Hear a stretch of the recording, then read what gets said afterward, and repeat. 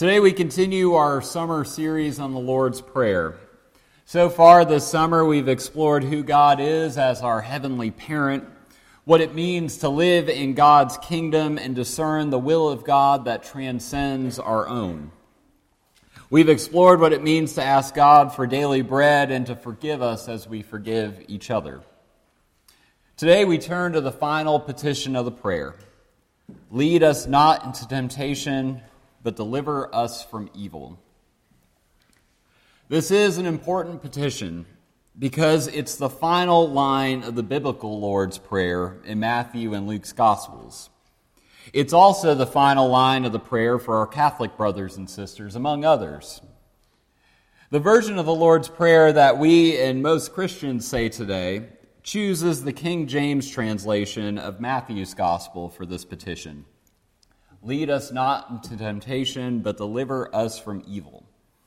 If you look in your pew Bibles and most other English translations of the Bible, translates this line of Matthew's text here as this: save us from the time of trial and rescue us from the evil one. The reason for this slight difference is because the King James Version is translated from an early Latin Bible, while most Bibles today are translated from the original Hebrew in the Old Testament and Greek in the New Testament.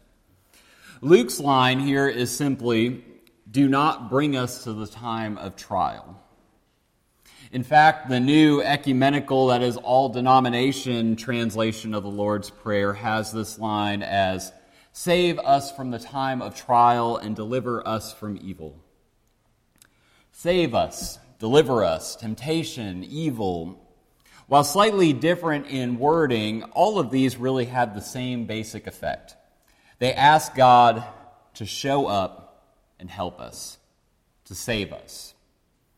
To explore this theme, we turn first to the Psalms, where there are many, many examples of this, as the psalmist pleads for God's saving help in the time of trouble or trial.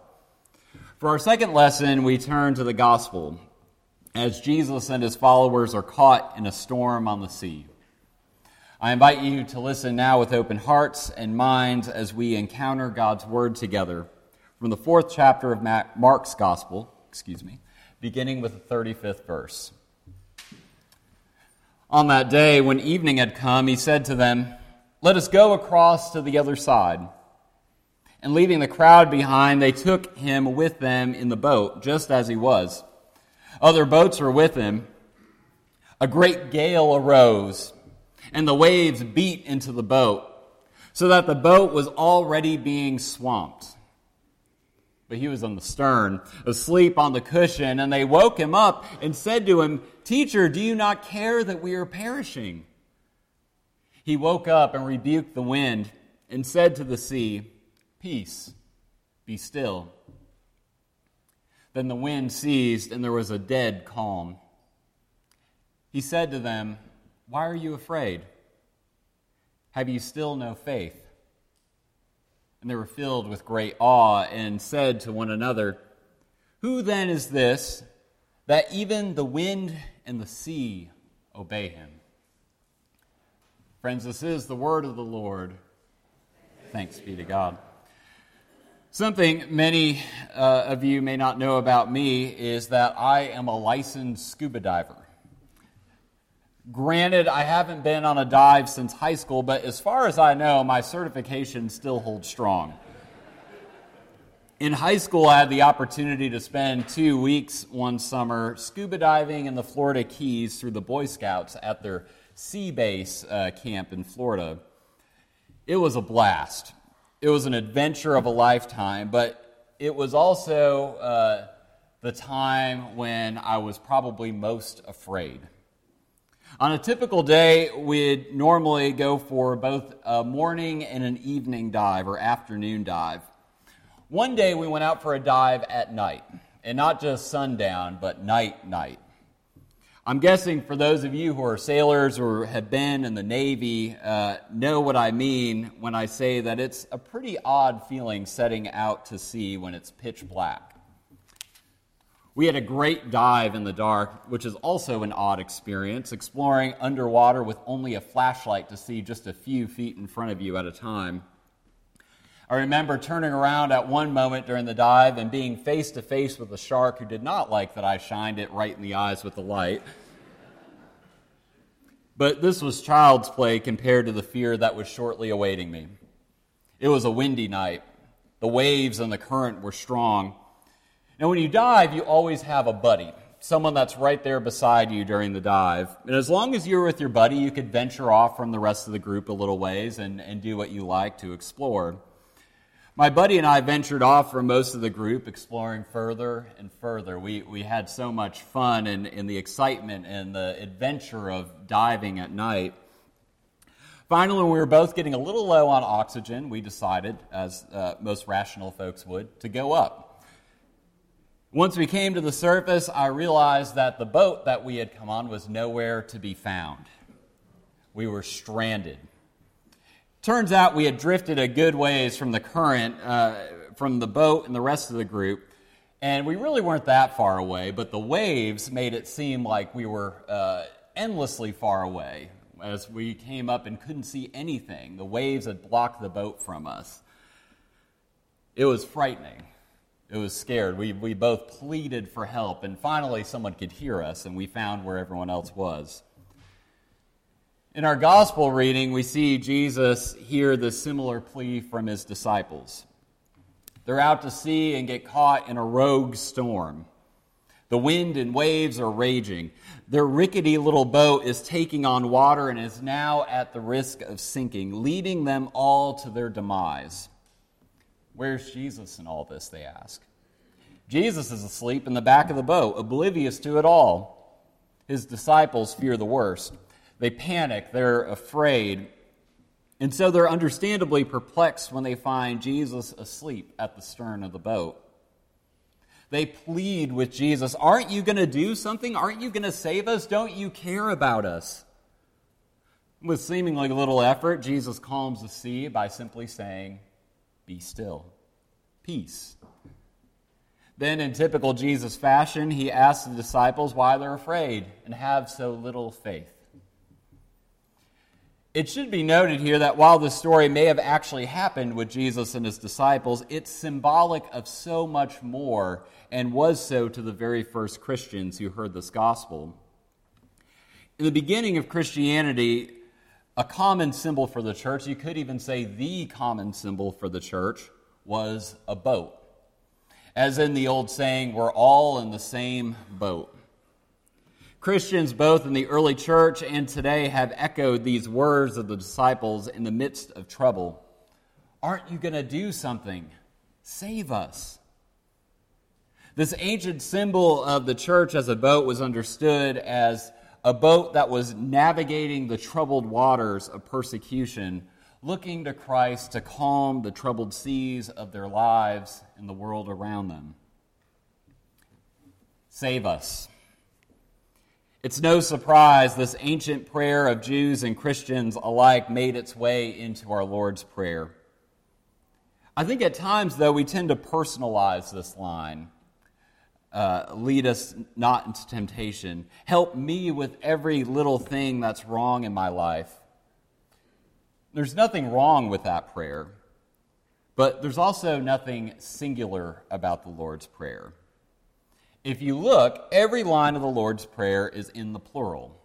Our Father, give us, forgive us, save us. As I shared in the first week of this series, scholar John Dominic Crowson says that the prayer is certainly personal, but it's personal in community rather than personal in privacy. You may certainly pray it alone, but you are never alone when you pray it. As Jesus teaches us to pray, he teaches us to pray together, in community. And he does this because he is teaching us to live into the kingdom. As we've explored each week in the series, the Lord's Prayer is truly a prayer about God's kingdom. And that living in God's kingdom means asking to be fed by God. It means asking to be forgiven and to forgive others. Now we see that living into this kingdom means asking to be saved. Save us, O Lord. Save us from temptation. Save us from trials, from troubles, from fears. Theologian Will Willimon claims at this point in the Lord's Prayer, the temperature rises. The temperature rises because when we pray this line, we are thrust into a cosmic battle, the battle between good and evil. It rises because when we pray this line, when we say this line, when we claim this line, we acknowledge that there is trouble in the world. When we pray these words, we're acknowledging that the world is not as it should be. There's evil in the world. Too many are suffering. People are going hungry. So we pray, save us, O Lord, save us. It's a petition both for the troubles facing our world today, but also a petition for the salvation of our world. Echoing the words of the man crucified alongside Jesus, remember me, Lord, when you come into your kingdom. Save us. Keep us from temptation. Deliver us from evil. These are truly powerful words. Words, as Willimon claims, turns up the heat in the prayer simply because of what's at stake. But friends, as Christians, we ask this petition already knowing the answer. Praying for God's kingdom, we know the plans of salvation and redemption God has for us in the world through Christ. We know, friends, that in Christ we have already been cleansed and claimed as children of God. We know that one day God will wipe away every tear. Death and pain and suffering will be no more. Yet in the meantime, this prayer is necessary. It's necessary in maintaining our hope in that redemption. Renowned preacher Tom Long once shared a story of meeting a physician who had some words to say to a preacher.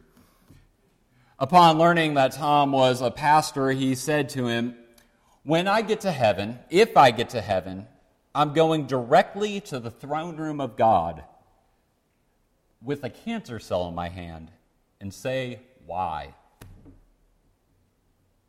Tom, being both a master of words but also of theology, said, here's what I think God would say to you. My beloved child, this is my enemy too. Joining in our Lord's Prayer, friends, means joining in the redemptive work of our God. Knowing how our story will end, trusting that one day death and pain and suffering will be no more. This petition helps us not only engage the troubles of our world, working towards the redemption of its brokenness, but it also helps us to ask God for the strength needed to persevere in the face of struggle, of evil, of hardships. This fall, we will be celebrating the 500th anniversary of the Reformation. There's a key tenet in our Reformed Presbyterian beliefs that I think is crucial here, and it's known as the perseverance of the saints. What this means is that since we have been claimed as children of God by the grace of God, and by nothing of our own doing, there's nothing that we can do to lose our salvation. Don't get me wrong, the Reformers knew well that we would struggle throughout our lives. Calvin spoke of it as the ongoing battle between spirit and flesh.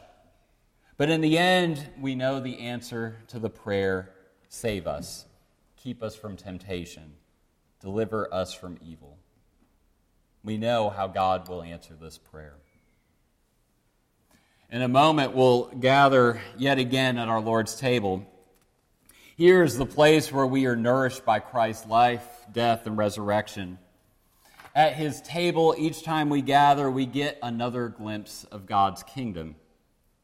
Here we are strengthened by Christ's body and by our family of faith, our communion of believers, to be engaged with our troubled world and strengthened that we might persevere in the life of faith, praying this petition together, save us, Lord, knowing full well how this prayer will be answered. Friends, Jesus teaches us to pray. He teaches us to pray not that trouble would never come our way, but that we may face our trials and troubles and persevere when they do come our way. As we gather at our Lord's table and as we go out into the world, may we be nourished that we might be engaged in the struggles and troubles of the world around us. In times of trouble in our own lives, may we turn to Christ to calm the seas and storms of our own lives and remind us that ultimately in Him, the battle is won. And we know how the story will end. In the name of the Father, and of the Son, and of the Holy Spirit. Amen.